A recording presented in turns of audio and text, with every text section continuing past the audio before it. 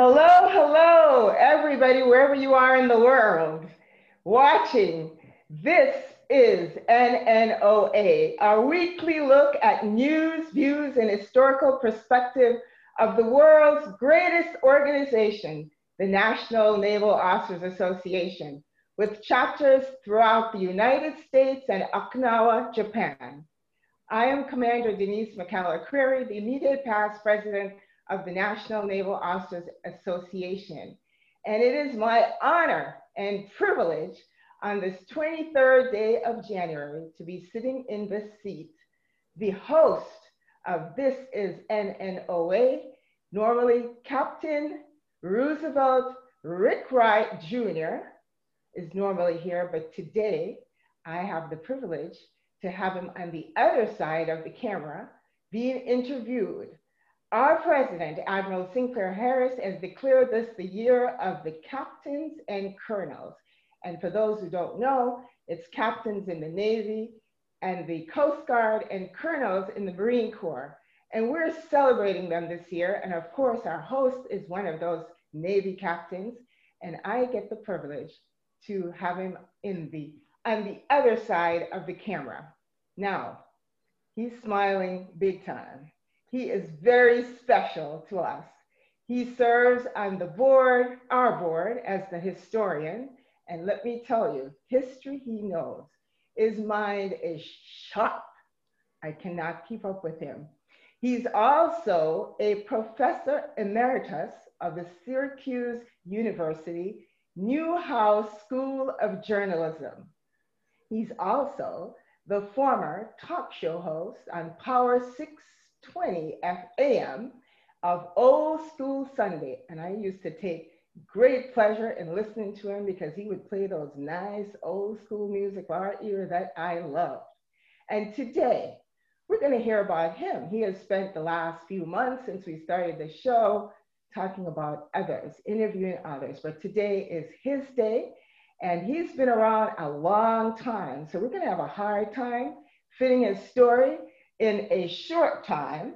But we're going to try, aren't we, Captain Wright? Oh, we're going to have a ball today. I'm so happy to be here with you. Oh, Commander Denise McCullough-Creary, the immediate past president of the National Naval Officers Association. It is indeed a pleasure to be your guest on this week's edition of This is NNOA. Oh, how does it feel to be my guest? Oh, I feel you're not doing the interview. I feel fantastic being the interviewee. I've been looking forward for this all of my life, to be interviewed by you, Commander Denise McCullough-Creary. Oh, I never forget the first time when I saw you at NNOA convention back in the 1980s. And when I saw you and all of those other great brothers and sisters of the United States Navy, United States Coast Guard, United States Marine Corps, I was in heaven. Well, listen, wait. We want it to be about you today. So let's start talking about you. You're not going to get away with talking about lots of other people. We want to hear about you. We want to hear your history, your story. So let's start with you telling about us where you were born and where you grew up. Well, to all of our great NNOA family members, everybody checking out the show today. In fact, you might know this part of the world. I was born in a wonderful city in northeastern North Carolina called Elizabeth City, North Carolina, home of the United States Coast Guard Air Station, and the Navy had a big air station, Naval Air Facility Wicksville. Of course, when I grew up, Denise, our country was faced with the era of segregation and racism and all. But of course, my family was a very good and very interesting family. In fact, Reuben Wright III, who's the executive producer of this big time show, his grandfather was an electrician who was an electrician for the U.S. Navy during World War II. And his grandmother, Mrs. Lily Mae Wright, mom was one of those African-American ladies of that era who were basically domestics, working in the kitchens of, the rich white folk in early days of Elizabeth City, North Carolina. But in my case, I had a sister, Barbara Ann Wright. Barbara died about 20 years ago. She was 2 years younger than I. But basically, the city of Elizabeth City, North Carolina was a military city. Now, kind of set the perspectives because all of the African-American sailors and Coast Guardsmen who were stationed at the Elizabeth City Coast Guard Air Station and the Naval Air Facility Weeksville. And also, we're only 35 miles south of Norfolk, Virginia, which is the home of the Atlantic Fleet. So to give a slant to what was going on at that time, just about all of the African-American sailors were basically mess cooks and messmen in the United States Navy and the United States Coast Guard. And of course, being in an era of racial segregation that is in the South, and I'm in northeastern North Carolina, Elizabeth City, when all the brothers left the base, you know, things in the city were basically closed to them. I mean, the movie theaters, the downtown, the restaurants. And so basically the African-American section of the city basically provided an air of solace and home cooked food, you know, like that stuff you got in Jamaica, that kind of stuff. I know, you know, it's interesting that you mention about the segregation, because as you know, you're about to say it, I'm originally from Jamaica. And when I arrived here, I didn't even know the word racism. Moreover, the fact that you could have a place where a group of people lived and pretty much was ostracized from going to another area.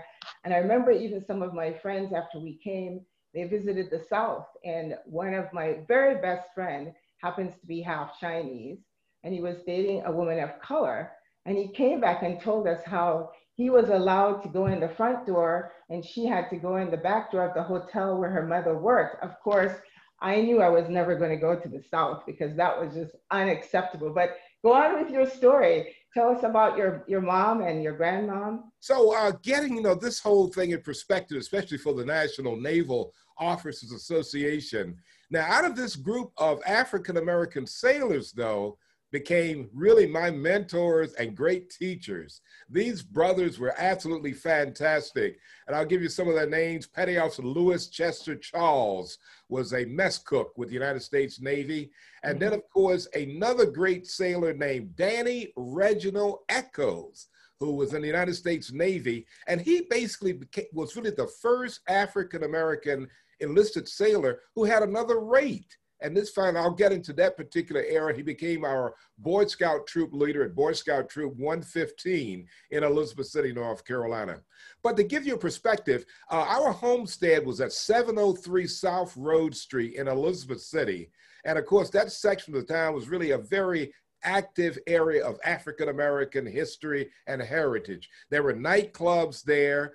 Eventually, my father, of course, also worked for the Virginia Carolina Amusement Company, which owned all the movie theaters in northeastern North Carolina and a number of the movie theaters around Norfolk, Virginia, Chesapeake, and southeastern Virginia. And Dad became an electrician for the Virginia Carolina Amusement Company and a 35 millimeter motion picture projectionist right after World War II, when he had left his role as an electrician at the Norfolk Naval Shipyard. So eventually what had happened, you know, by the way, in movie theaters, all of the African-American patrons of movie theaters had to sit in the balconies. There was a colored entrance, yes, on the side of the theater where basically all of our people had to go and sit up in the balcony near the projection booth to see movies. But in my hometown of Elizabeth City, North Carolina, the Virginia Carolina Amusement Company, which was headed up by Mr. J. Holland Webster and Mr. Levin Culpepper, who was a very wealthy families in Elizabeth City, they set up a theater, an all African-American movie theater. It was called the Gaiety Theater. And it was in that movie theater that my father was a motion picture projectionist and eventually became the general manager of the theater. Well, in that area of my hometown, there were also nightclubs like the Royal Peacock, the Blue Room. Oh, that was Mr. Dan. Listen, tell me more about your mom. You mentioned your dad. What about your mom? Oh, yes. Now, my mother, beautiful. In fact, oh my God, Ruben was taking some pictures. I should have brought the picture of Mom out so you could see what she looked like. But Mom was absolutely gorgeous. She and Dad met each other right after high school. And of course, the high school that my mother and father finished was the same high school that I finished, and my sister Barbara, P.W. Moore High School in Elizabeth City, North Carolina. So my mother she was a beautiful lady. She like you. Well, listen, we know she's beautiful because we do have a picture of her mom. Oh, you do? Yeah, we do. Oh, yeah. Wow. Keep telling your story, though. Let me just keep talking here. You have a picture of your mom. Okay, so Mom was really a beauty, and Dad, and they met. So Dad, when he finished P.W. Moore High School in Elizabeth City, you know, opportunities for African-American males was very minimal. and World War II hasn't broken out yet. I'm talking the end of the 1930s. Dad loved the area of audiovisual communications and electronics. So he goes to Philadelphia, where we had a lot of African Americans migrated to the north. So we had a number of relatives who lived in Philadelphia, Pennsylvania. So Dad goes to Philadelphia, Pennsylvania, and while there, he was working at a hospital, a private hospital out in West Philly, it was called the Burn Bray Hospital. And Dad took me there a number of years later. But at the hospital, which was one of those private hospitals of that era, the daughter of the owner of the hospital was a professor at Temple University, all right, in Philadelphia. So she really liked my father for some reason or another, and she got him into the night school electricians program at Temple University. So Dad finishes the program at Temple University, and just before World War II, he comes back to Elizabeth City really to get my mother, and they want to get married, and he wanted her to come north to Philadelphia. My mother said, no, she's not leaving the South. And of course, she was probably about, 18 years old, didn't want to leave her family. So basically, she stayed there in Elizabeth City. Now, while Dad was there, my grandmother, who was Reuben's great-grandmother, was Mrs. Annie Wright Collins. She worked for a very wealthy attorney named Lawyer Leroy in Elizabeth City, North Carolina. Lawyer Leroy had heard that my father had gone north to Temple University and had studied to become an electrician. And he said, Annie, and my father's nickname was Buster. He said, Buster and Lily Mae, they're really getting that. He said, look, I want to try something. And what Lawyer Leroy had planned, he wanted to get my father an electrical contractor's license. So basically, the lawyer got all the paperwork, filled it all out. But what was not known that my father was an African American. This is the state of North Carolina. So Dad took he showed up, and they were absolutely shocked that he was an African American to take the electrical contractor's exam. But Lawyer Leroy had already fixed up that he had to take the exam. So Dad took the exam, and then a few days or weeks later, he gets a response back that said he had failed the exam.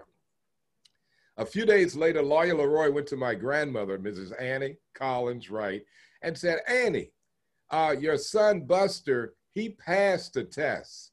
The problem is that the state of North Carolina is not giving licenses to young, in fact, those days, colored boys, as they would use that word, in the state of North Carolina. So Dad basically was there.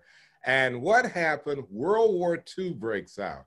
And here's the horror story of this. My father and also Mom, they were just incredible, a couple and everything. Dad was an incredible electrician. The war breaks out, and that's when they expand the United States Coast Guard Air Station at Elizabeth City into a major air station. And the Navy builds a big naval air station called Naval Air Station Wicksville. The squadrons were blimp squadrons, ZP-1, ZP-4, ZP-14. And all these blimps are used to go for anti-submarine warfare patrols off the coast of Virginia, North Carolina, South Carolina, Maryland, and all. And in fact, so you have a very long history then in association with military bases where you were born. So I assume you went to high school there in Elizabeth City, or yes. Did you well, the whole thing, Dad and Mom got married. Yeah. And then I come along. Right. And Dad basically gets a job in the Norfolk Naval Shipyard as an electrician.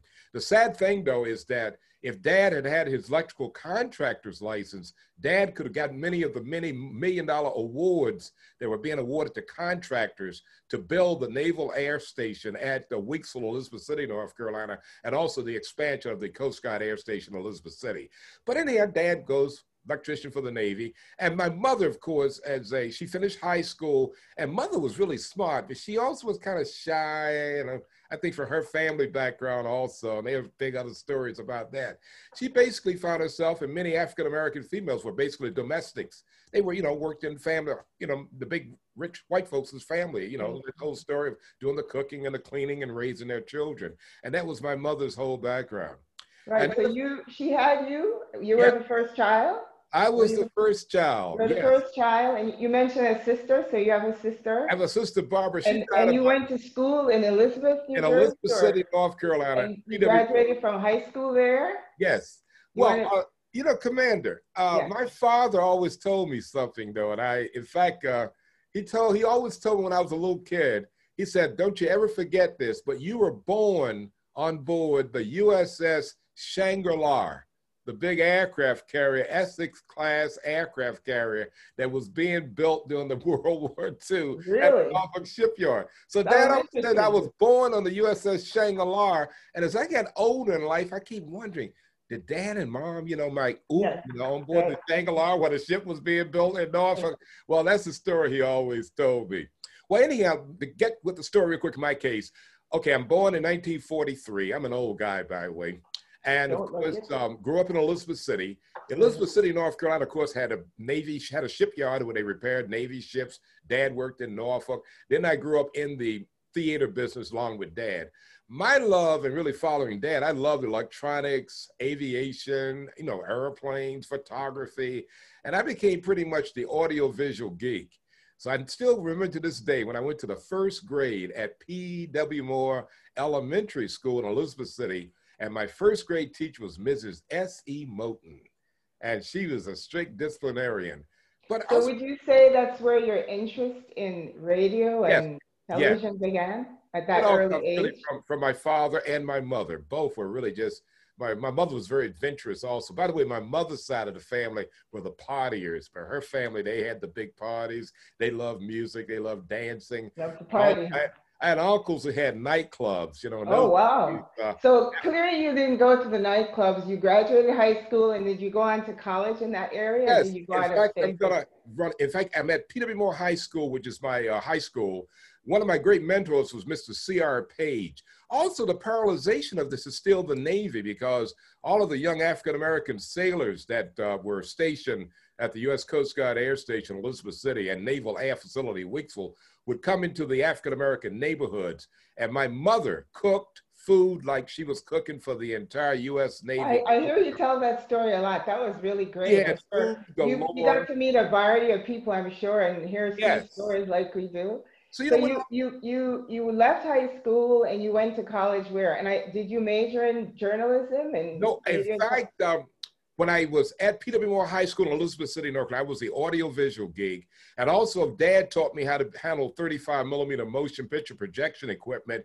And Dad became the general manager of the theater, the Gaiety Theater. I was a projectionist. This is during high school. Mm-hmm. Now, at high school, my principal, Mr. C.R. Page, was really, he just was a great mentor to me. Another great teacher, Mrs. Helen Saunders, always used to beat up on me about, say, Roosevelt, you should be in speech and radio, and I'm going to work on you on that particular area. And I realized that she was planting seeds for me. For your Well, future. anyhow, at the time I'm graduating from high school, which was P.W. Moore High School in Elizabeth City, I had, I graduated. In fact, in my high school yearbook, I don't know, the students elected me most likely to succeed. And they were right because And you succeeded. You yes, went on and you graduated high school. And okay. Now where here's a did you go to graduation. university? Yes. Now here's a graduation from high school bit. There's a thing called high school senior day.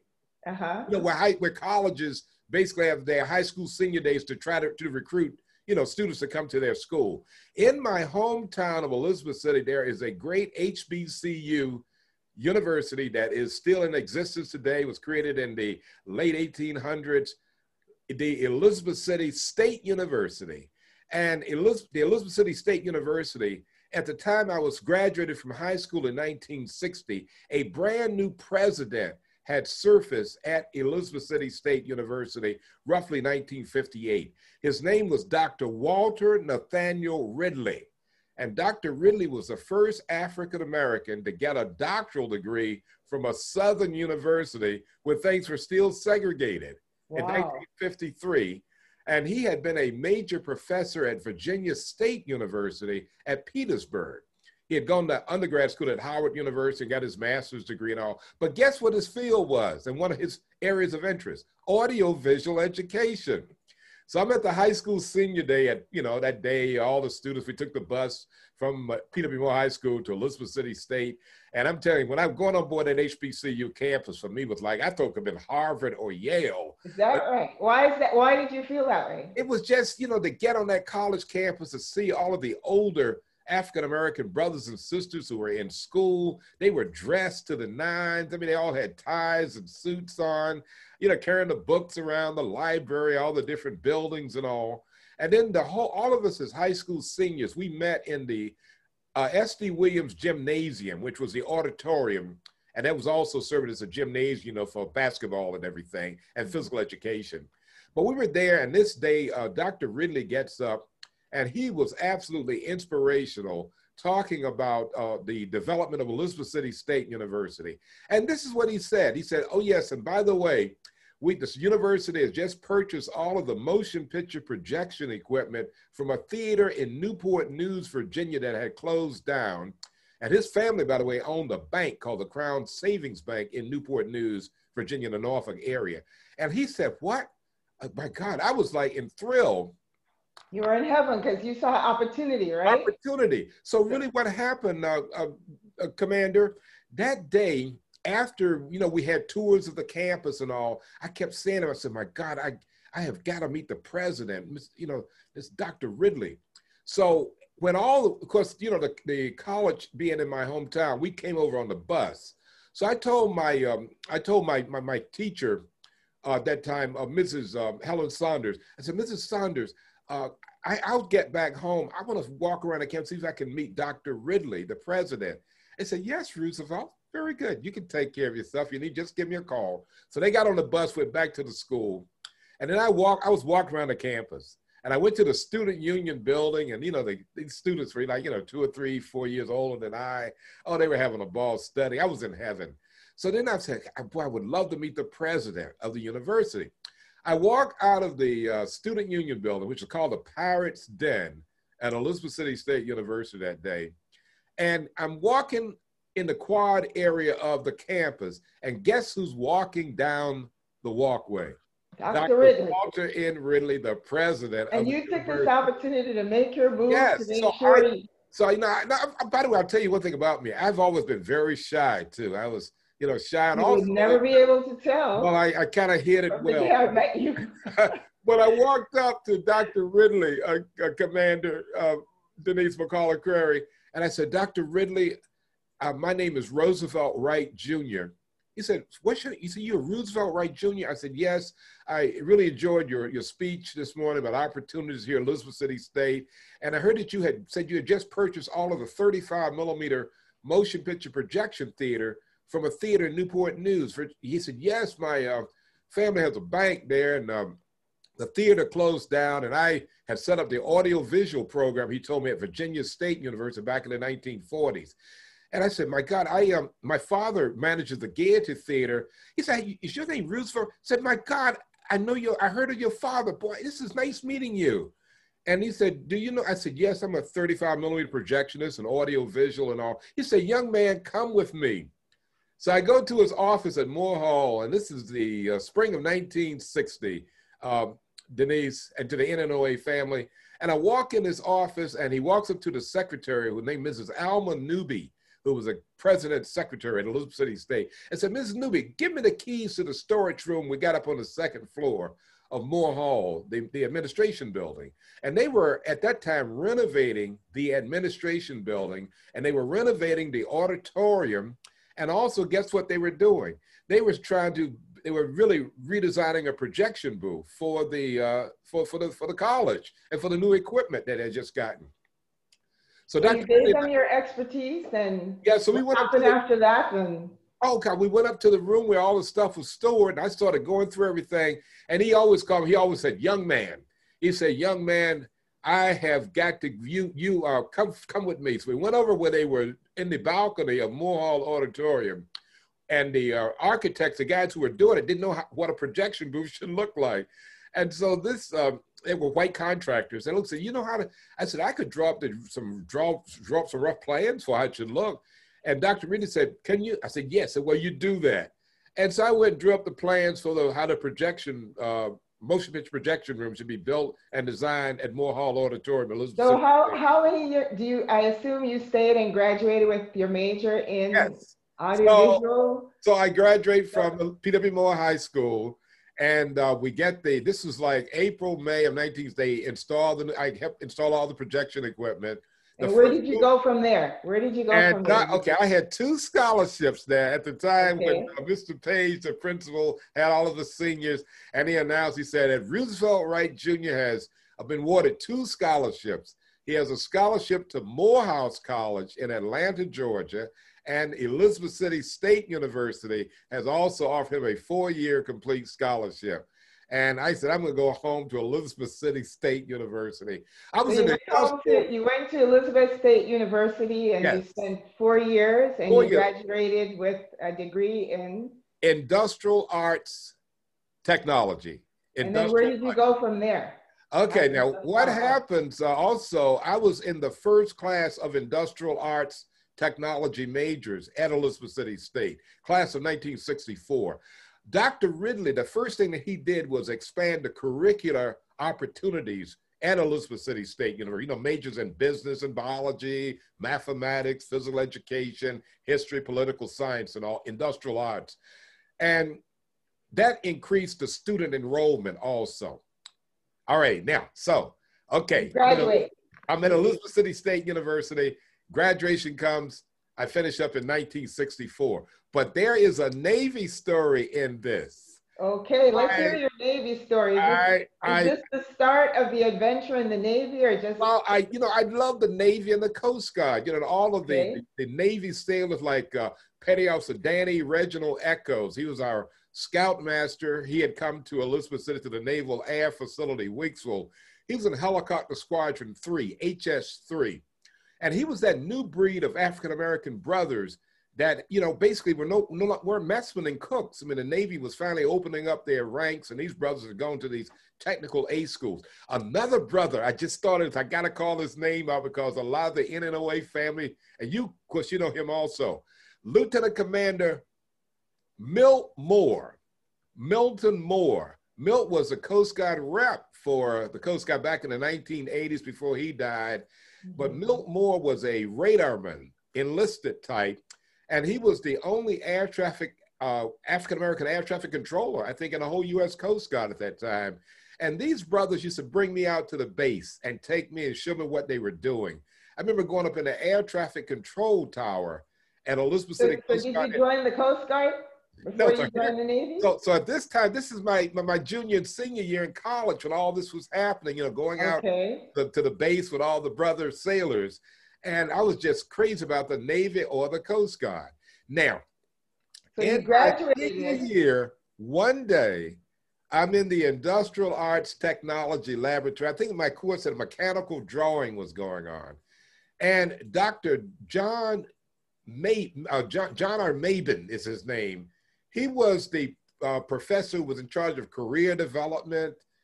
You know, good stuff that Captain Merrimack Adams always talking about, career development, the counselor, and he taught courses also in political science. But he was like the, you know, you would say a vice chancellor today. He came over to the industrial arts lab that day. Let me clear my throat. And Dr. Mabin said, there is a naval officer here from Norfolk in my office. And he said that he had been ordered to come down to see, you know, if he could find some, you know, African-American naval officers. This was 1964 now. Wow. So Dr. Mabin came over and said, all of you industrial arts majors, you know, you guys have taken all the technical, the very thing we talk about today, STEM, you know, science, technology, engineering, and mathematics kind of courses. And he said, please guys, could you come over and just at least meet this naval officer and, you know, be a good representative of Elizabeth City State? So I said, yes. Yeah. So I never forget, 3 or 4 of the guys are no longer with us. They were, in fact, Reuben Buggs. In fact, Captain Anthony Swain, Navy, in the DC chapter of Elizabeth City State University alumni. I was at one of their meetings a number of months ago. I heard that Reuben had died, and we were very close. And then for Ed Bracey and some of my other colleagues who were industrial arts majors. Okay, we go over to Dr. Mabin's office. We walk in his office, Commander Denise McCauley Curry. There is this naval officer. Of course, he was a white officer, commander, with his dress blues on. He was sitting down. And, you know, having grown up in the world of, you know, as an African-American young kid trying to make it in the South. I've seen that picture over and over. He was sitting like he looked like he did not want to be there at all. And he looked at us when we walked in and he said that, I've been ordered by the Navy to come to your school to see if we could find some boys like you all who could qualify to become naval officers. And Bugs and all the other guys kind of looked at each other. And on our way over, they were saying stuff like, man, the Navy, no. Man, there's no opportunity in the Navy. They only got brothers just doing servants and messmen and cooks and stuff in the Navy. I said, no, but things probably going to change, man. So we went over. And this is what, this naval officer said to us. We walked in, he said, I've been ordered by the Navy to see if we can find some boys like you all who could qualify to become naval officers. And first of all, you guys got 2 strikes against you already. That's what he told us like that. And he said, if you might want to try, you can come up to Norfolk and take the test and all. And then he got up and walked out. And your reaction was? My reaction was, man, the Navy. I always want, I love the Navy and the Coast Guard. Mm-hmm. And so I said, my aunt, my father's sister, my Aunt Edna, Virginia Wright Few, was an Army captain in World War II. She was one of the first African-American females in the Army Nurse Corps in the beginning of World War II. She had finished, by the way, Elizabeth City State University. By the way, one of her classmates was Alex Haley, who wrote the book Roots. And his father was a faculty member at Elizabeth City State. My aunt was proud of her World War II military. And of course, I think she was a major when she got out of the Army. Mm-hmm. And of course, she finished the St. Philip's School of Nursing, which was a division of the Medical College of Virginia at Richmond. And of course, St. Philip's was the school for all the African-American nurses, segregated. This is Virginia in the 1940s. So she gets her commission in the Army. So I knew she knew about the military. And I told her about this naval officer who had come to Elizabeth City State. I said, I'd love to go. I said, okay, I'll take you up. Okay, let's set up the appointment. And so one Saturday morning, this is during my senior year of college, go up to Norfolk, Virginia, and the St. Helena Annex, which is right across the Elizabeth River from the Norfolk Naval Shipyard. It was a Saturday morning. We got there around 8 o'clock in the morning. It was kind of gray and cold that day. I'll never forget. And I walked in, and there was a young petty officer at the desk, and I introduced that I was here to, apply for the Navy ROC program. It was the old Navy ROC program, Reserve Officer Candidate Program. And I said, from Elizabeth City State. I said, okay. So they took me into a room. I sat there, one of those big classrooms all by myself. And my aunt, by the way, she stayed out in her car. My aunt always bought a brand new Pontiac every year. And she said, I'm okay. It's my aunt just got her pillow and went to sleep on her backseat of her car. Said, when you finish up, I'll be here in the car waiting for you. And so I go in and I sit there. And then a lieutenant came in and said that we got to give you a test here. And we have a clock. The test is timed. I think it was the OQT, Officer Qualification Test. I think there was a time about 45 minutes or whatever. And so he came in and gave me the test, the bubble sheets, the pencils and everything. Mm-hmm.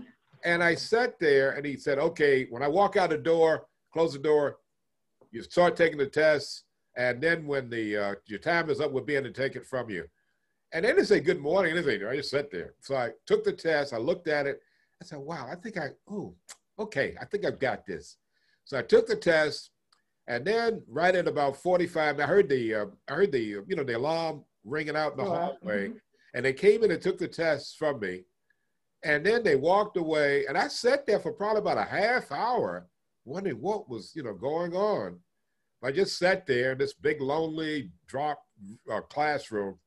And then they came back about a half hour and they said, we're not sure of the score you made on the test, so we'll give you another version. We'll give you another test. I said, okay. And not what was happening, so they gave me another version of the test.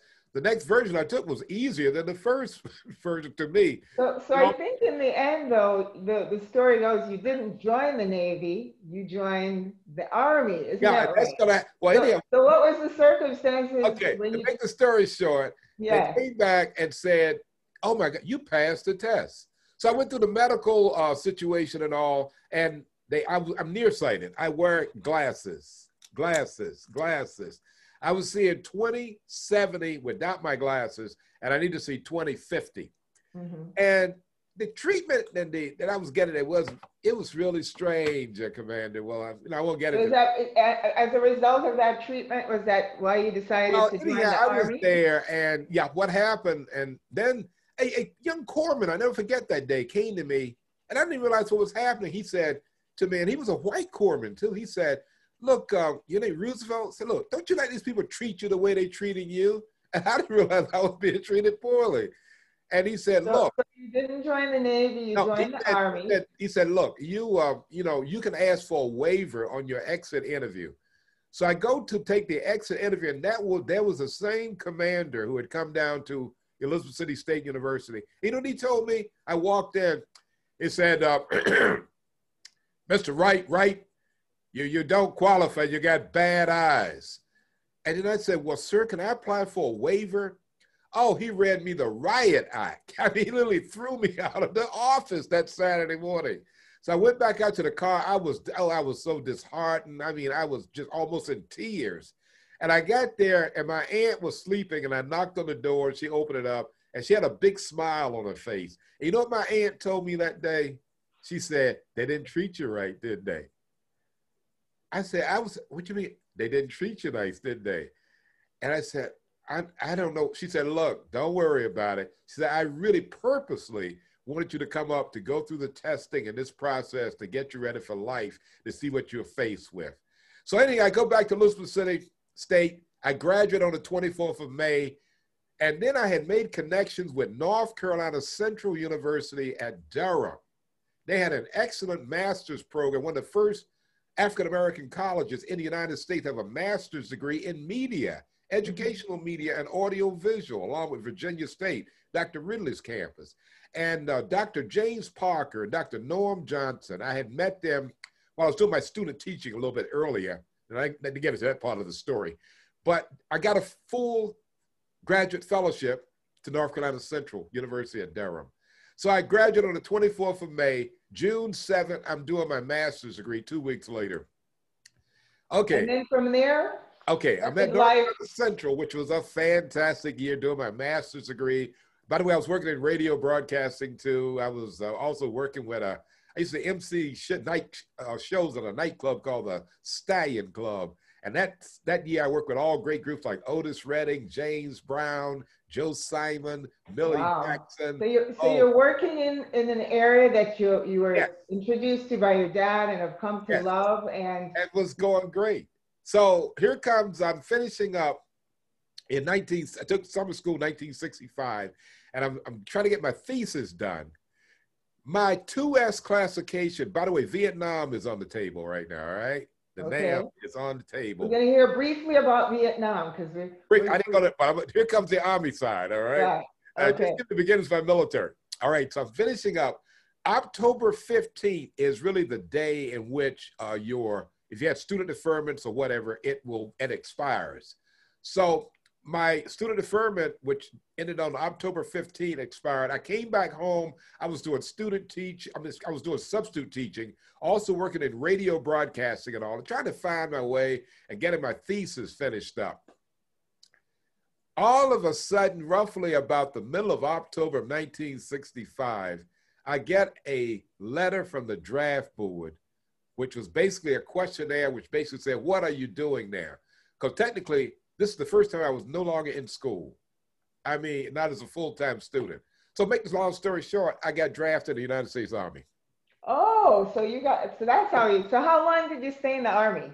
Well, what happened, never forget the day I went to the MEP Center in Raleigh, North Carolina first, went through the whole process there. And, when I went through the Navy officer physical, when I was trying to get into the ROC program and receive really not so nice treatment that day, the Army treatment in Raleigh, the MEP Center, the place was packed full of guys. I mean, I got on a bus in Elizabeth City, North Carolina, the courthouse, and then all the way going to Raleigh, North Carolina, we're picking up more and more guys. And that day I was going through the whole, medical thing. And, you walk in a room, the audio chamber. Here's the audio test. You walk in a room and there's a young first lieutenant, Army or Navy, Army physician out of medical school. He does this. And I said, yes, sir. I said, did you hear that? I said, yes. Good. You checked off. You could hear. This kind of thing was happening.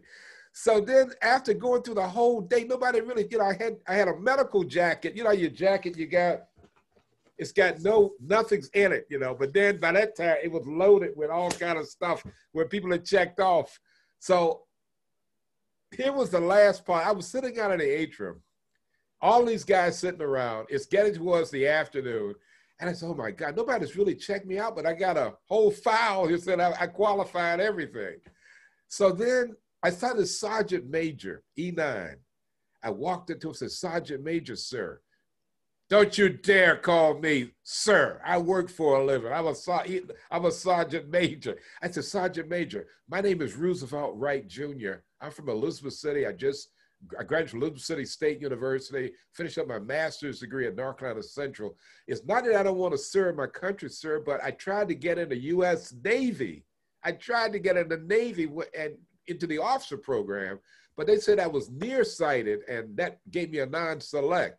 And nobody's checked me out here. He said, hold it, son. What's your name? I said, right. Have a seat. Say, everybody will see a doctor to see if you are physically fit for service in the United States military. So did you get into the Army to serve and end up in Vietnam or not? No, they go to NAM, but I ended up in the Army. Here's the story that day.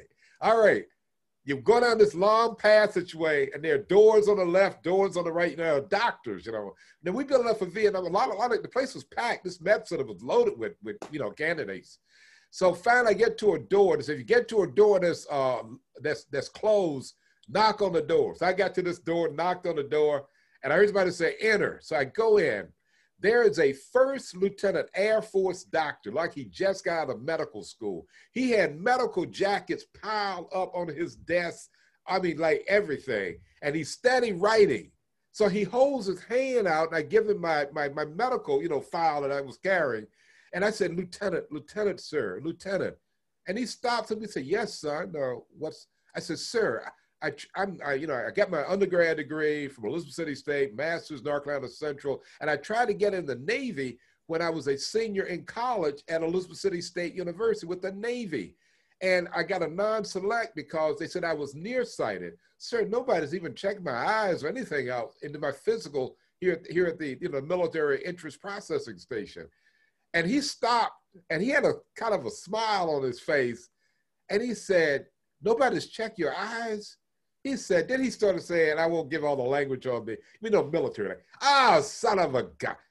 My God, we just pushing guys through. Right, I'm sorry, nobody's checked you. And he said, let's get that straight right now. Let's give you an eye exam. So he got up and went over to his file cabinet, looking for the eye chart that we use for, checking your your eyesight. And he couldn't find it. Then he said, oh, right, I got somebody, I can't find my eye chart. He said, hold it. But I'm qualified to give you the secondary military eye test. So did you take that test and they put you in the Army and so what he said, you left and you went? Yes. Tell us about leaving, because we're running out of time. Okay, we have a lot more to cover. But so I'll cover you. There's a piece of this you gotta hear though. All right. I'm there, and he looks at me and he said, I'm qualified though to give you the secondary military eye test, but I need your permission. Do I have your permission? I said, yes, Lieutenant, you have my permission. He said, okay, go over and turn the light out. He turned the light out. And the military gooseneck desk lamp, we can twist the head. Right. He twists the head, shine the light up on the wall. And said, okay, right, let's get this solved once and for all. Said 6 paces back from my desk.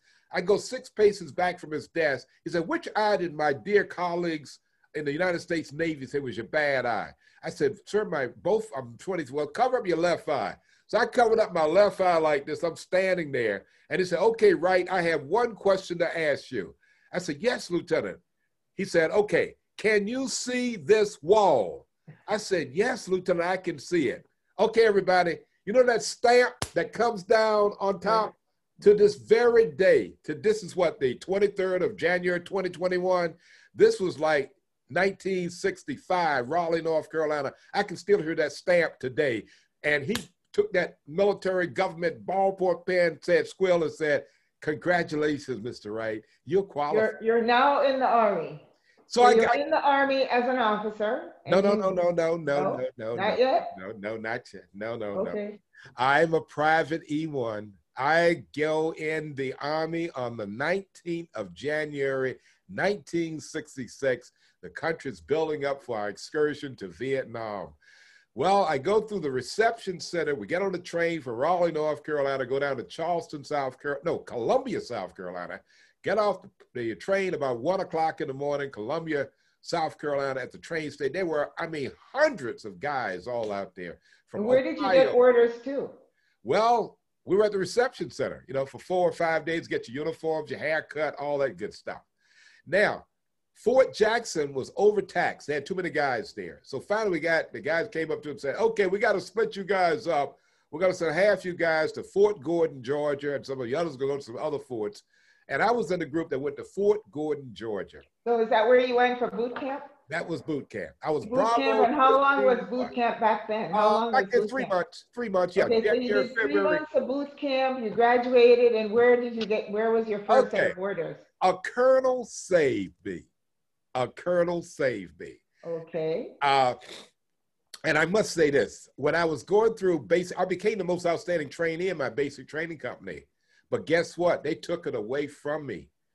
And they said I had entered the Army fraudulently. I said, how can I enter the Army fraudulently when I was drafted? And they got quiet in the room. The young second lieutenant who was a CO, he didn't like me. I knew it. It was that kind of thing I went through. You know this story.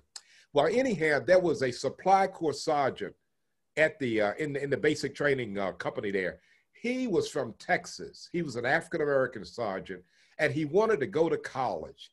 He used to come to me every day and say, "Private Wright, tell me about college, man." So I'm from a small town in Texas. In fact, my hometown was what they call a sundown town, where if you caught African American after sundown, he said, "Man, I got out of that town, and the only thing I could get, I joined the Army."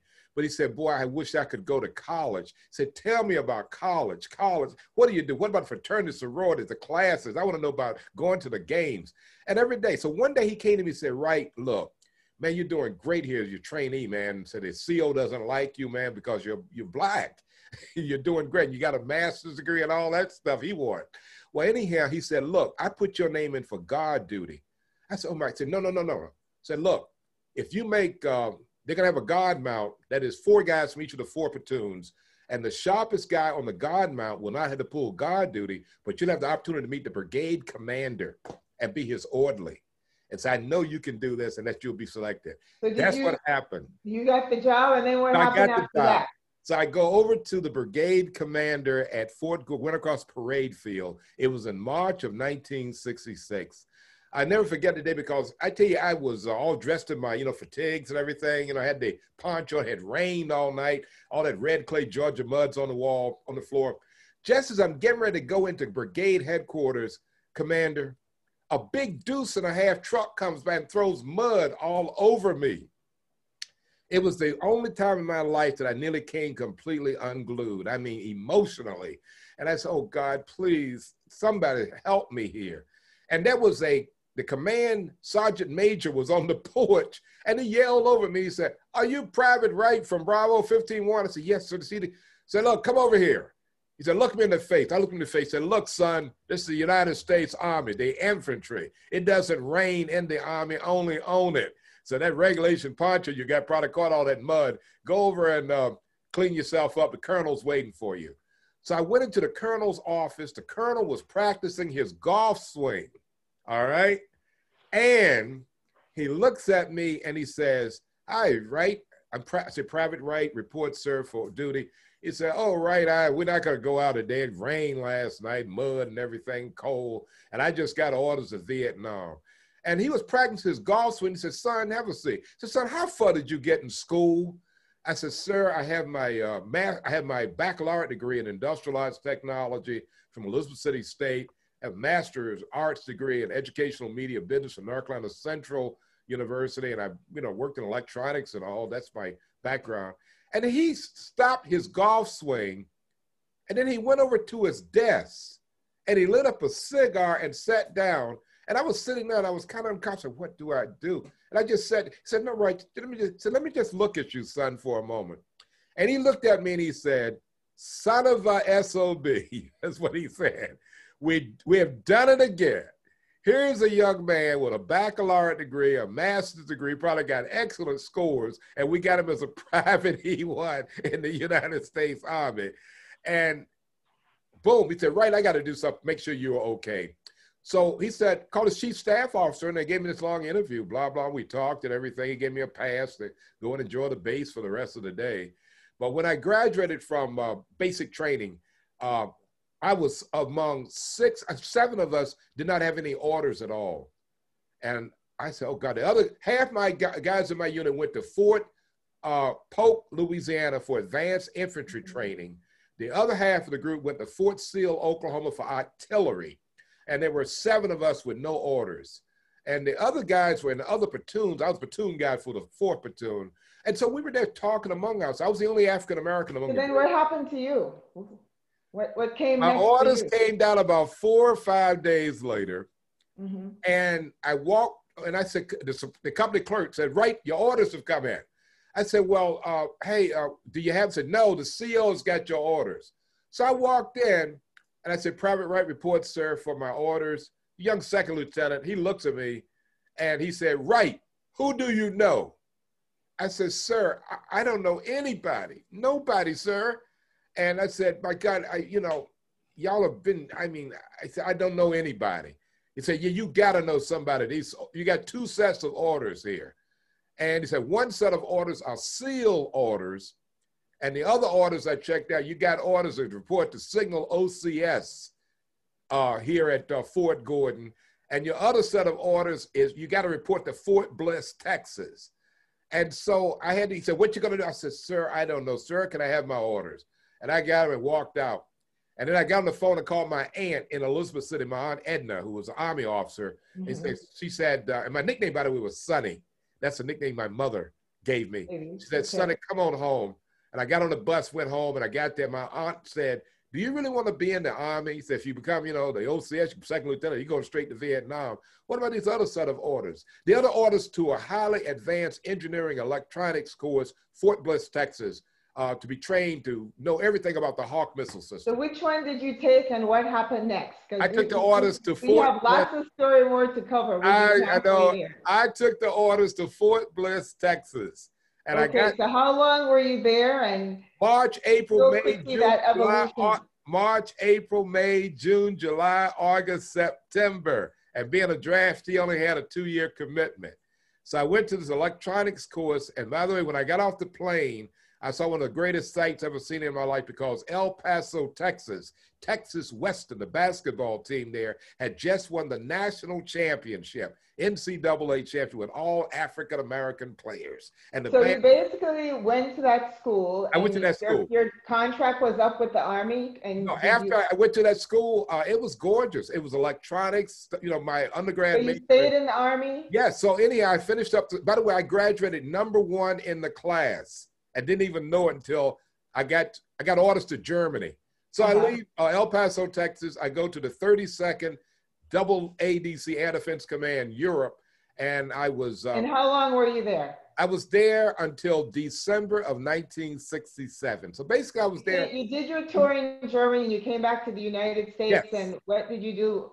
What orders did you get back here in the United States? Okay, I get back. Okay, I've got an early out. In fact, I spent my time I made Spec 5 real quick, by the way. Also, I worked a TDY duty with the Army Air Force Motion Picture television service at AFN in Frankfurt. So we're kind of going back to your roots there a little bit. So everything was working. I was having a ball. You were stationed in Germany and then you came back to the States. And did you say you had an early out in the Army? Yeah. Okay. So I went in on the 19th of January, 1966, December 27th, 1967.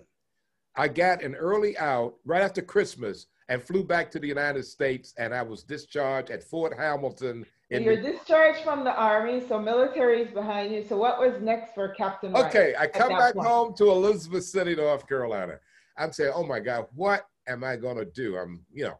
So once I'm home for about maybe 2 weeks, and my mother wakes me up one morning and she says, Sonny, I said, yes, Mom, you got a telephone call. I said, who is it? She said, no, you got a telephone call. So I went and picked the phone up, and on the telephone was Dr. Walter N. Ridley, the president of the Elizabeth City State University. And he's saying to me, young man, what are you doing? I said, Dr. Ridley, he said, why haven't you come out to see me? I heard you were back. Because I had gone out to a couple of basketball games, on campus and all.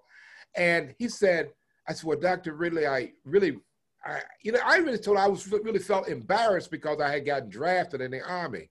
And he said, embarrassed, you have went and served your country and we got you back here alive. And he said, you be in my office within the next hour and a half. Your mother is fixing you a beautiful breakfast, you just told me, and you come out and see me. So I had breakfast when got showered up, and in those days we dress, put the suit and tie on. And I go out to Elizabeth City State University, go in the president's office, and Dr. Ridley looks at me and he says, Roosevelt, I have something I want you to do, and I want you to do it like right now. I said, what? I have a piece of paper on my desk that I want your signature on it like right now. You're going to be joining the faculty of Elizabeth City State University. And also I need you to get back to doing what you were doing as a student. We need your audiovisual center development and leadership support here. And so I was at Elizabeth City State. I was back home, college professor. So you're back home at Elizabeth State, and I know at some point you ended up at Syracuse University where you spent a long time. So briefly summarize the period between there and when you get to Syracuse, because you spent a lot of time. We want to talk about the experience at Syracuse. Okay, so I'm at Elizabeth City State University. I go in January of 1968, that horrible year when Dr. Martin Luther King Jr. got killed, assassinated, brought tears to my eyes because Dr. King was one of my mentors. His sister-in-law, Coretta Scott King's sister, Dr. Edith Scott Bagley, was a faculty member at Elizabeth City State University and a member of my church, Mount Lebanon AME Zion Church. So I'm there during that horrible time, 1968. And then Dr. Ridley leaves the campus and a new president comes in by the name of Dr. Marion Thorpe, who's a good friend who I'd met when I was at North Carolina Central. So I spent basically 3 semesters. That was 1968 and in 68, 69 at Elizabeth City State. One day I got a phone call, here comes another phone call, from a Dr. M. Milford Codwell, who was a great mentor of mine. And when I was a freshman at Elizabeth City State, he had just finished up his PhD at the Ohio State University. He came down as director of the Audio Visual Center. He also was an Air Force lieutenant colonel too. And he came down, he was an incredible role model. Well, I got a phone call. He says, Roosevelt, why are you back home? You can always go back home. So you got to leave home. And he was the dean at Delaware State University, Dover, Delaware, and said, Roosevelt, I want you to come. I need a director of our Educational Media Radio TV Center here at Delaware State. I said, okay. So I go up and get the job at Delaware State University, faculty there. Also, on my way to Delaware State, I got another phone call from Virginia State University at Petersburg. Dr. Harry Johnson said they had a 1-year mid. So how many universities called you, or you may have worked at before you finally got to Syracuse? Okay, the Syracuse story is coming at you. All these pieces, right. I got to Syracuse. So while I'm taking the new position at Delaware State, I'm also a graduate student at Virginia State University at Petersburg in their mid-careers program in educational media. It was a 1-year program. The summer of 1969, we were on campus taking all the coursework when we first landed on the moon that summer.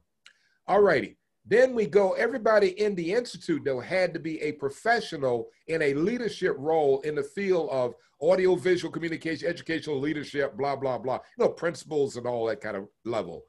So I had to do a research study, and my research study was really the development of the audiovisual program at Delaware State University, a projection prospectus, where the program is going to go. And Dr. Johnson, man, Roosevelt, you're taking over a brand new program. Here's a chance for you to sit down, write your program up. So I go to Delaware State, and I get there in August of 1968. No, 69. Yeah. Well, anyhow, I go to Delaware State. I'm at Virginia State. The year goes by, the spring of 1970, I'm at Delaware State. I get a phone call from Dr. Harry Johnson at Virginia State. Roosevelt, look, everybody has got to get a person, a consultant to visit you, an on-site visitation, and to sign off on your research study. I received a gift from God, probably the top person in the field of audiovisual education and instructional technology, Dr. Donald P. Ely, head of the whole program at Syracuse University, was my person who came down to Delaware State. I could not believe it. For 3 days, we were there. And after having spent a great year at Delaware State University, we were there in the Holiday Inn. This is the spring of 1970. And Dr. Ely looked at me and said, Roosevelt, I really hate to take you away from here, but you got to go back to school and get your doctoral degree in this field. You're the kind of people we're looking for. And I said, Dr. Ely, I don't have any money or anything. I'm on a wing and a prayer. I said, no, money's no problem. Said, I'm going to send you all the introduction, all your application materials and everything now. So I got everything in the mail a few weeks later, filled out everything. You applied and you got accepted. And then I got the letter back from Syracuse, said, congratulations, Roosevelt, you are, we have been selected to be, full doctoral fellow in instructional technology at Syracuse University. So you spent how many years at Syracuse? Okay, so I go up to Syracuse. I get to Syracuse September of August 1970. And I get on campus, full doctoral student. Also, by the way, I had another parallel career I haven't even talked, which is the world of radio. I worked a lot of radio stations. And also I was a radio broadcaster. I had my first class FCC radio engineering license. So I got to Syracuse, started working radio, full-time graduate student at Syracuse University, and then spent 2 years getting all my coursework, everything done, trying to get my dissertation finished up. Phone call comes up from North Carolina Central University, Durham, said, Roosevelt, you got to come back home. So North Carolina Central lost me a faculty position. I go back to North Carolina Central, still had my dissertation to get done. Had a great year at North Carolina Central. The weather was great, having fun. But I said, I got to get out of here. So after a year at North Carolina Central, and I worked, by the way, in radio stations there, WDNC Durham, which was a flagship station of Duke University. So is that, did you leave from there and go back to Syracuse and staff? So I leave, not just yet. I spent the year at Raleigh-Durham Chapel. We got a lot more to cover. Okay, so. Well, I'm getting there. And then I leave North Carolina Central University in Durham. And I'm offered, in fact, really what happened, I got a phone call from a company in New Jersey who said they were buying radio stations. And I was named the vice president and general manager of a radio station in the capital of New Jersey, Trenton, New Jersey. Oh, it was one of the craziest moves I've made in my life. But I made the move because I was thinking about getting back north because I still was trying to finish up my doctoral dissertation, all right? So I spent a year in Trenton, great time. Oh, it's fascinating time, but that's a book in itself. So right, and we're running out of time. And so listen, then I leave Trenton one day to go up to New York City to the advertising, to close a couple of advertising contracts. And I said, while I'm there, let me go and I'm gonna go make a tour of NBC. And I go to NBC, 30 Rockefeller Plaza, and I meet the president of the NBC radio network. His name was Mr. Russell Tonneman. We were talking, and in the meantime, come to find out he was a Syracuse alum. He had gotten his master's from Syracuse. And he said, Roosevelt, have you ever thought of working for NBC? I said, I never did my wallet. So, well, look, I have positions available in Chicago, Washington. Make a selection. And so I went and worked for NBC Radio. I go to Washington, D.C. While at Washington, I'm also on faculty at Howard University, the university of our new Vice President of the United States. Okay. Okay. So while I'm at Howard. Was it at that point you came in contact with the Navy? The phone rings, all right? Right. The phone rings from Syracuse. Syracuse at the time had just spent a whole lot of more money to expand the whole SI Newhouse School of Public Communications, the radio TV area. On the phone is my doctoral advisor, Dr. Larry Myers, my greatest mentor, Dr. Donald P. Ely, and the dean of the Newhouse School at that time, Dean Henry Hank Schulte. The phone conversation goes like this. Roosevelt, we have just expanded the Newhouse School. We have just added new faculty lines, and your name is #1 on the search committee's list for one of our new faculty positions. I said, no, I said, my God, I didn't apply. I said, no, we applied for you. So when can you get up until we can close the deal? So I leave Washington, D.C., come back to Syracuse, and this is September of 1975-ish in my life. So I joined the faculty and the Newhouse School and started having fun. And the rest is history. But so let's now here's the Navy. I'll get to the Navy story. The Navy story. Wait. Let's cover Syracuse really quick. Okay. You know, you were there for about 25 years, right? 38 years. 38 years. Yes. I can stand corrected. And we know you have a lot of famous students that graduated from your professorship at the school. So quickly, name a couple of the few famous students now that are on national television that we know you taught. Well, some of the national people that people know right off the bat, like Bob Costas. I saw Bobby on the air a few minutes ago talking about the death of Henry Aaron. Mike Tirico, who is a major sportscaster, taught him. Sean McDonough taught him. Ian Eagle taught him. Another beautiful sister who was one of the first anchors at CNN, Jeannie Moose. I think Jeannie's probably getting ready to retire. She's been there since the network was developed. And, Melissa Ann Twitzel became the great fashion model. The People magazine says she was one of the first. You have a lot of famous people that can credit. Yeah, Vanessa Williams, the first African American. We got to transition to the Navy. Okay, here's the Navy story. Let me do it real quick. Okay, 1975, 1980 comes up. All right. Mm-hmm. My mother, Reuben's great-grandmother, his grandmother, it is, Miss Lily Mae Wright. Mom loved the Navy. I mean, she loved the Navy. She was dying of cancer in December of 1979.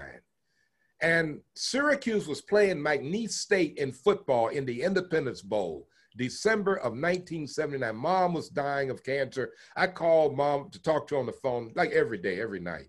But this particular night, she was getting real weak, and my Aunt Edna was her nurse.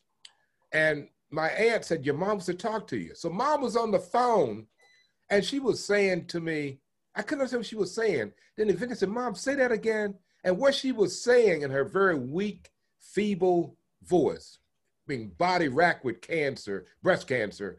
And Mom said to me, your students, Syracuse, they're doing great. She was watching the Syracuse University McNeese football game that featured great players like Art Monk and Joe Morris and all. And then before we hung up, she said, I have something else to tell you. I said, yeah, Mom, what? She said, don't forget the Navy. Don't forget the Navy. I said, Mom, I love the Navy and all the sailors, but I've already did my military time. And then I said, okay, Mom, I hung the phone up. That was the last time I talked to my mother. She died a few weeks later, before Christmas of 1979. Let's fast forward to the summer. I know, because you did not forget the Navy, because that was... Okay, but here's what happened. Yeah. 1980, the summer of 1980, which is about that was December, January, February, I think it was June or July. The Air Force Thunderbirds came with a big air show at Syracuse Hancock Field here in Syracuse. And that day I loved airplanes and aviation. That's a whole nother story of growing up in Elizabeth City and Norfolk and all, and seeing all the planes, landing and taking off at. Yeah, my first assignment was at an air station, because I too love the planes. I love it. Was the air show. I parked my car that day, and that beautiful day in upstate New York, the Air Force Thunderbirds were going to fly because Hancock Field at Syracuse was open in those days. The Air Force had a big NORAD, unit here. And of course, the Air Guard has a big squadron here called the Boys from Syracuse. Well, there were at least about 60,000 people out there that day. And I'm walking down the flight line. And Commander Denise McCullough Crary, I'm walking down the flight line, and there are two Navy T-34 Bravos painted up in the red, white, and blue configuration. Mm-hmm. And there was a two big there was a Winnebago out there, like a command with United States Navy recruiting all over it. And there were two big 18-wheelers that had people going in to see the exhibit, I think, for Surface Navy, and the other 18-wheeler was the exhibits for aviation. There were two Navy lieutenants, aviators. They were part of the OPO team, recruiting naval officers at that time, summer of 1980. So I saw these two Navy lieutenants. I said, oh my God, the Navy, where are these guys from? So I walked up and said, Lieutenants, where are you guys from? Willow Grove or Pensacola or Norfolk or, you know, South Weymouth Naval Air Station? I said, I've never seen the Navy here. So no, we're here we're right here in Syracuse. So you guys are here in Syracuse. So yeah, we're part of the Navy Recruiting Command. So you guys got these two T-30, yeah, we're two T-34s we fly around and everything. So I grew up in the Navy and the Coast Guard. I started talking about the Navy and the Coast Guard and Norfolk and taking summer cruises with the Boy Scouts of the U.S. Taconic and Vulcan, you know, all these Navy and Coast Guard stories. Then they stopped me somewhere and they said, hey, hold it, guy. So what do you do? What is your name? I said, my name is Roosevelt Wright. And they said, what do you, I said, I'm a professor at Syracuse University. I'm a professor of radio, TV, and film in the Newhouse School of Public Communications. And I grew up, you know, really around the Navy and the Coast Guard. And then they looked at me and they said, hey, hold it. You got prior military service? I said, yeah, I was in the Army, missile engineering electronics with the United States Army. And I did, you know, 2 years active, like 4 years reserve, but I got my discharge in 1972 when I was finished up my doctoral coursework at SU. Say, hold it, you're a professor at Syracuse University? Yes. Said, do you have a resume? Said, by the way, first of all, how would you like to become a naval officer? So we're going to take a break there and just remind everybody that we're talking to Captain Roosevelt Rick Wright, and this is NNOA. He serves on our national board as our historian. He's a professor formerly with Syracuse University Newhouse School of Journalism, and we're about to embark on the latter half of his life talking about his Navy experience before we close the show today. So Captain Wright, so I gather the story is going to lead to where you joined the Navy some way, shape, or form. Yes. Tell us, how did you get involved with the Navy and especially the National Naval Officers Association? Well, we'll get to it. I'll make it quick. I know we've taken a lot of your time this afternoon on This Is NNOA, having a ball, but I love telling this story. Well, anyhow, they said, how would you like to become a Navy? I said, hold it, guys. You two guys are Navy recruiters, right? They said, yes. Well, what is the whole story? When can you tell when a military recruiter is lying? When his lips are moving. And I said, you guys' lips are moving. They said, no, no, no, no. I said, yeah, and by the way, guys, I'm past the age of 26. I think I was like 30, 31 years old at the time. And they said, no, no, no, sir, please, we are really serious. So do you have a resume you could get to us? We'd love to see your resume. And I said, I got a resume out of my car. I can walk over and, get it now. And I had parked my car in the general, admission area. And it was a big deal, about 60,000 people out there, like a city, planes flying, the Air Force Thunderbirds will be flying about another hour. I said, no, no, no, sir, please. So they got on one of those radios, and then a golf cart came up in about 5 minutes with two petty officers on with their summer whites on, and they had all these young ladies on the golf cart, sailors, all right. They got your resume for you, or you went with them and got the resume? And Lieutenant John Roberts and Lieutenant Kurt Yurdy were the two lieutenants. They were P3 pilots, by the way, on recruiting duty. So they said to the young petty officer, said, look, take Professor Wright over to his car and give him the VIP and bring him back to us. He's got something in his car called a resume that we want to see. So they took me on the golf cart over to my car in the parking lot. Then they gave me the rear view mirror VIP pass to put up on your rear view mirror in the car. And they said, okay, sir, just follow us. So I followed them, went through the security of the gate, went through, and then I ended up parking my car on the flight line where their cars were parked, right with all the planes on static display. And I got out of the car and gave them my resume. And they looked at my resume and they looked back and said, oh my God, we can't believe we found you. And they said, can we have your permission to, send your resume up the chain to our boss? So is that when you became a campus liaison officer? And you did that for quite some time? And yes. Tell us about the different crews that you went on and all the awards you got, because we still have a lot more time and we need to wrap up really soon. In this case, real quick, to make it real quick, they said, Captain Steve Maganka was the commanding officer of the NRD Buffalo and became eventually the Area 1 recruiting commander. He became really my sea daddy. And he called me on the phone one day and said, Professor, I got your resume. I got to talk to you. So we have a very special program in the Navy, and you're the person we've been looking for. Thank God my 2 lieutenants found you. Can I come over and take you to dinner? So I think it was a Friday evening coming up, and I said they came over and knocked him at my door, my office at the Newhouse School at Syracuse University. I opened the door up, and there was Captain Maganka standing there. The XO was standing there, who was a commander. His name was Mike Edwards. The education specialist, by the name of Mr. Frank Smith. He died. He was another great mentor. The 2 lieutenants were there. There were 2 master chiefs there. I think one was the chief recruiter and the command. Did they throw you in on the spot? They were all day outside of my door. We go down, and they had about 3 or 4 G cars all set there. The guys had the doors open, jumped in the front, went on the back seat with Captain Maganka. And we went over to a restaurant called Danzer's here in Syracuse on the north side.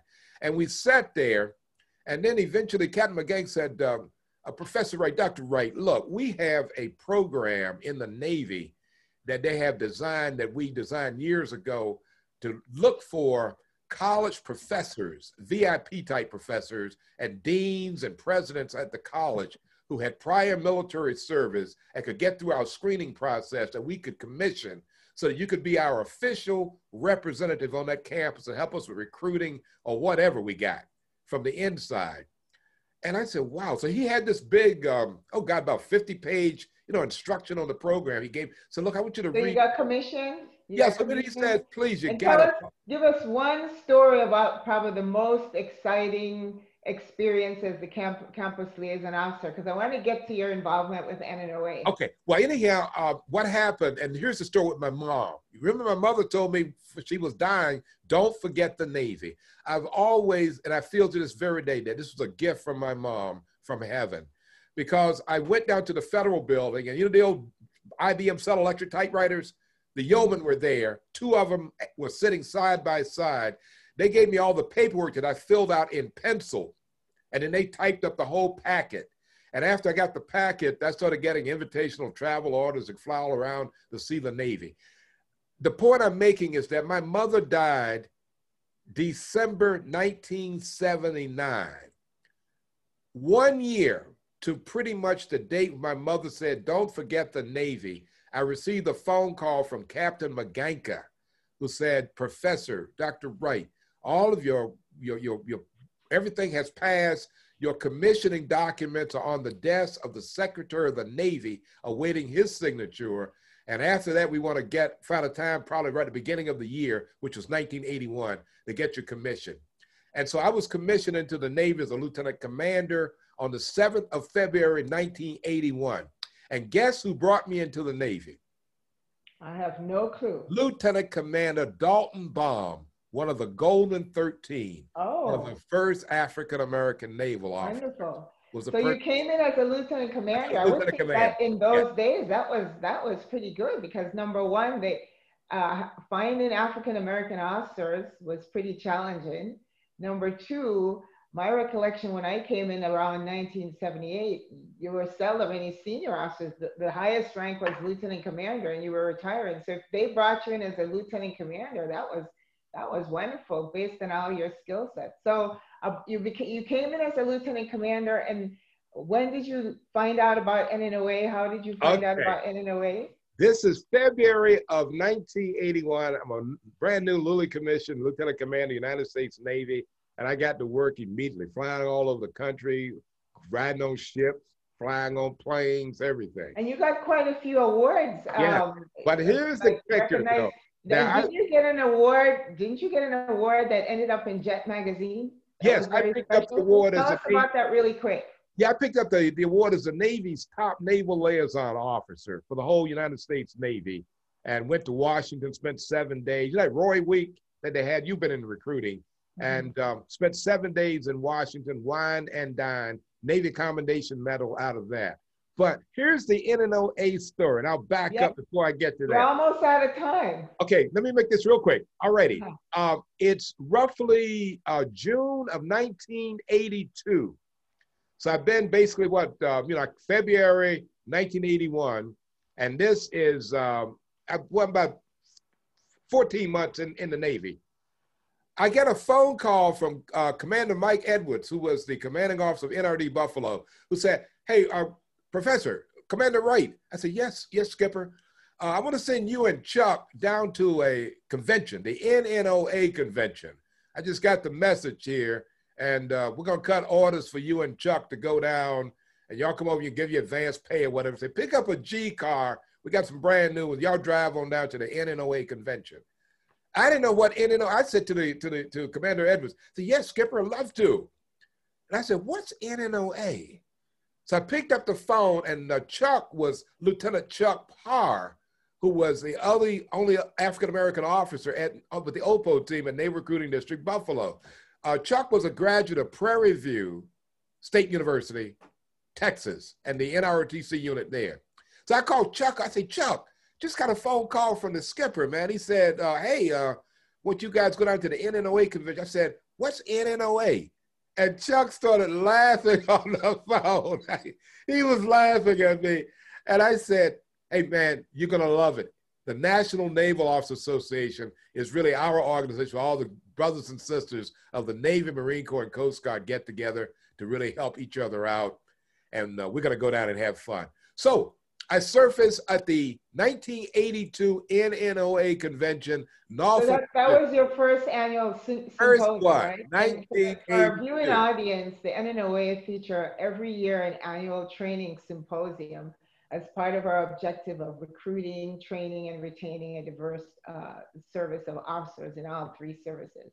So keep telling your story. So we drive down, stop over in Washington, D.C., see some dear friends. Showed up in Norfolk, Virginia early that morning. It was the Waterside Hotel, that big Waterside complex there in Norfolk, right on the Elizabeth River. And we checked into the hotel, and I'm telling you, I never forget, put the uniform on and came down for the opening session of the National Naval Officers Association. And Admiral Lawrence Chambers, who was the second African-American graduate Naval Academy, was the keynote speaker kicking things off. But I'm telling you, I walked in that morning in that big ballroom and saw all of these brother and sister Navy, Marine, and Coast Guard officers. And I'm telling you, I saw that sight and it was like, I said, wow.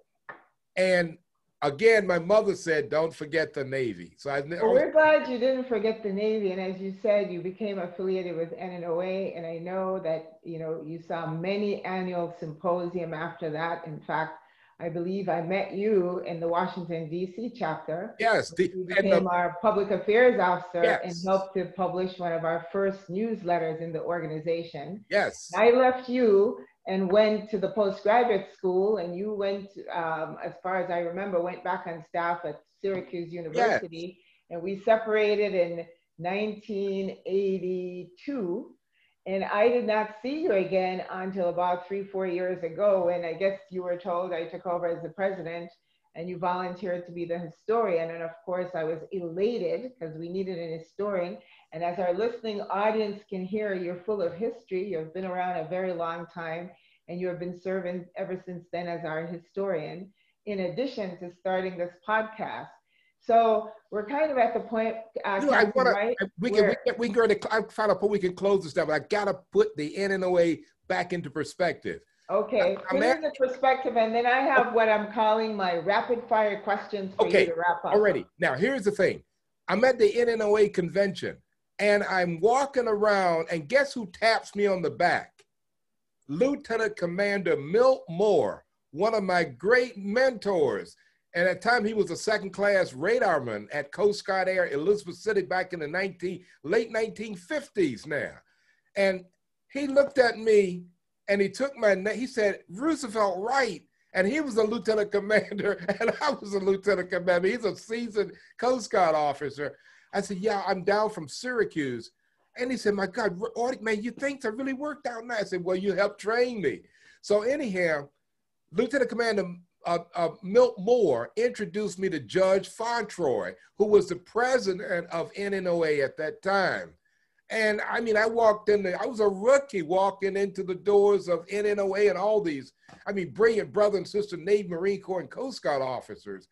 But Judge Fauntroy looked at me and he said, you at Syracuse University, Newhouse Schools, I heard you're a professor there. He said, Commander Wright, man, we could really use you with NNOA. I said, well, I'm brand new. I need it. He said, no, no, no, we can bring you up to speed real quick. In fact, we need help quick in our public affairs area, which became really my designator and specialty in the Navy. And we need a news. I said, I can do that. You can? I said, yes. And so I basically ended up, the board met me and I ended up got elected to the board of directors as the public affairs officer. And I became editor of Yes of the Meridian, of course, our NNOA newsletter. So it was U.S. Coast Guard again. And by the way, the Coast Guard showed up again in Captain Warren Judd, President Obama's communications chief, and how he reconnected me to NNOA. So anyhow, but what happened in my case, I was on the board for like 5 years, like 1982, 83, 84, 85. And we used to meet in Washington. What was it, Captain Ed Benford? You remember he was, we used to meet. We had quite a few presidents during that time, but I do remember we worked together were with very letter making it happen. in getting our first newsletter out, the Meridian. And we publish it, and we're still publishing it now until now. We've gone pretty much digital. Yeah, I'm doing all our history for the 50th anniversary. Here's a copy of a Meridian of the Past. Here's another one here. And here's the kind that I designed that I had did back, boom, boom, boom, in those. Right. In fact, we were going to feature that one. They show that last one again. We want to feature. Well, even always, not like Reputation. So anyway, we want I know I'm probably jumping over you, but I want to get this point out. It's that how the Navy really found me was through the NNOA newsletter. I think I published like 3,000 or 4,000, and with your help and all the chapters, y'all got it all circulated around the whole Navy.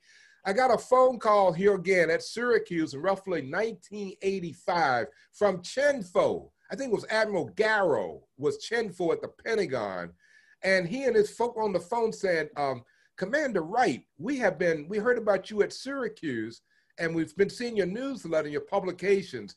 He said, you know about the Navy Great Lakes cruise, don't you? I said, yes, I've seen the ships that come up here in the summertime. We need help big time with someone to become our leader, public affairs officer, to ride the ship and really get us going with the Great Lakes cruise. And we want to bring you aboard. So I started active duty every summer as the public affairs officer of the Navy Great Lakes cruise, kicking off in 1985. So that was pretty much busy with that up until the 1996 era. And I think you got promoted during that time. Yes. And that was pinned on by some very famous. No, yeah, I got promoted to commander in 1986. And I was running the public affairs operation. Wasn't there somebody very special that came to your promotion? My mother was working again. Okay. I got sworn into the Navy by a Golden 13 member, Lieutenant Commander Dalton Baum. And in Chicago, Illinois, we had the USS Glover tied up at the Navy Pier. Mr. Bob Johnson, who was the editor of Jet Magazine, Morehouse grad, also a graduate of Syracuse University in the School of Journalism here. We were very close, and we set up a big party on board the USS Glover. We had the finest people in Chicago on a big reception. And I had been selected. I was commander select. And then the skipper of the ship said, Roosevelt, I got orders that we need to frock you in front of all these wonderful people here in Chicago. And that's when I got promoted to commander. Commander. And the person. At what point, how long after that did you get promoted to captain? But the point I want to make on the commander thing, on board the USS Glover, and there's a photograph, Ruben's got it, y'all probably already got it, of Lieutenant Commander Jesse Arbor, Golden 13, one of the first African-American naval officers, frocked me to commander along with Commander Doug McCullough. And we do have that photo. Okay. So then so you got promoted to commander and then got promoted to captain. Yes. We're celebrating now. 1992, 1993. So I got promoted to captain. And then you rejoined the board 4 years ago, approximately, as our historian. And on behalf of the board, I want to say how much we appreciated you and appreciate all that you have done all these years, both in your personal life and both in the military life as a naval officer. So we're at the point now, Captain Wright, where we kind of have to wrap things up. And I want to do I'm stealing this from another colleague with a different show. I'm going to do what we call rapid fire questions. Okay. I'm going to ask you a few questions, and real quick, we just want you to give me maybe a one-liner answer. Okay. So your favorite book? Favorite book, the Bible. The Bible, the most famous student that you know on national TV today, still today. I got so many. If I Just name give me one that you ever named before. I think it's the one I'll holler again. Mike Tirico, NBC. Mike Tirico. Your favorite Jamaican food? Because I heard you love Jamaican food. Curry, chicken, curry, goat. What's that, plantain? That. Okay, one food. What's you've served on many organizations, many boards. What's probably your most favorite organization that you have served on thus far? Favorite organization is the National Naval Officers Association and, of course, the Omega Psi Phi fraternity. I didn't think you'd leave that out. And the most favorite place you have traveled in the Navy? Most favorite place that I've traveled in the United States Navy has got to be all of my trips to the West Coast.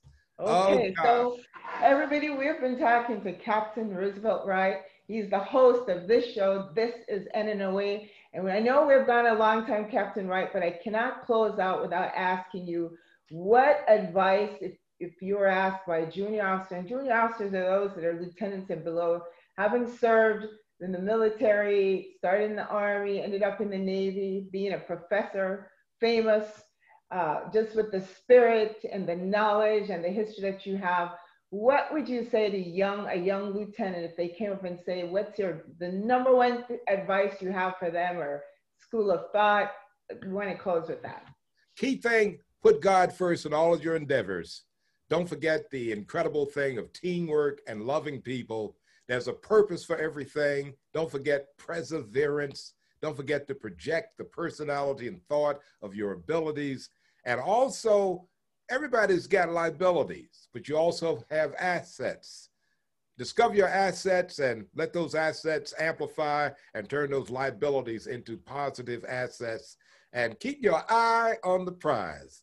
And just keep on keeping on, and everything will be all right. All right, and with that, I want to say a thank you, number one, for letting me sit in your seat today and talk to you. It's been really a pleasure and an honor.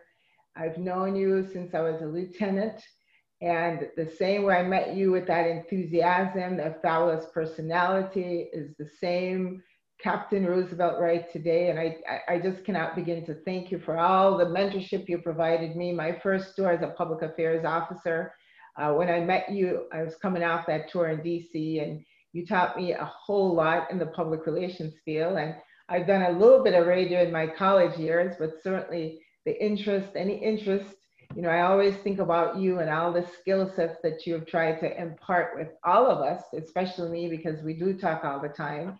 And I want to thank you for your leadership as a senior officer. So again, this is NNOA. I am Commander Denise McCullough-Curry. We want to thank you for watching. Coming up in a week, he has a young aviator by the name of Lieutenant Gilchrist, I think, that we're going to have coming up next week. He's coming for a couple of weeks, yes. We thank you for tuning in. We thank you for watching. Please spread the word about the National Naval Officers Association. Membership is open to all officers in the United States Navy, United States Coast Guard, and the United States Marine Corps, and any other service member who want to join, or civilian. We welcome you as an affiliate member. We have our annual symposium coming up this July, and we're looking forward. You'll hear it over and over again as the shows go on. We will be celebrating 50 years in 2022 in Annapolis, Maryland, and we're inviting the world. So if you love what you hear here and you want to know more, you can visit our website at www.nnoa.org. You can write Captain Wright, tell him how much you love hearing him today. You have any other questions, you want to hear more, I'm sure you'd be glad to write back to you. You can get in touch with me. My email address is there. And we, again, want to thank you for watching, and we'll see you next week. Bravo Zulu to you, and thank you so much, Commander Denise McCullough-Curry. Love you. Thank you. Love you. Over and out.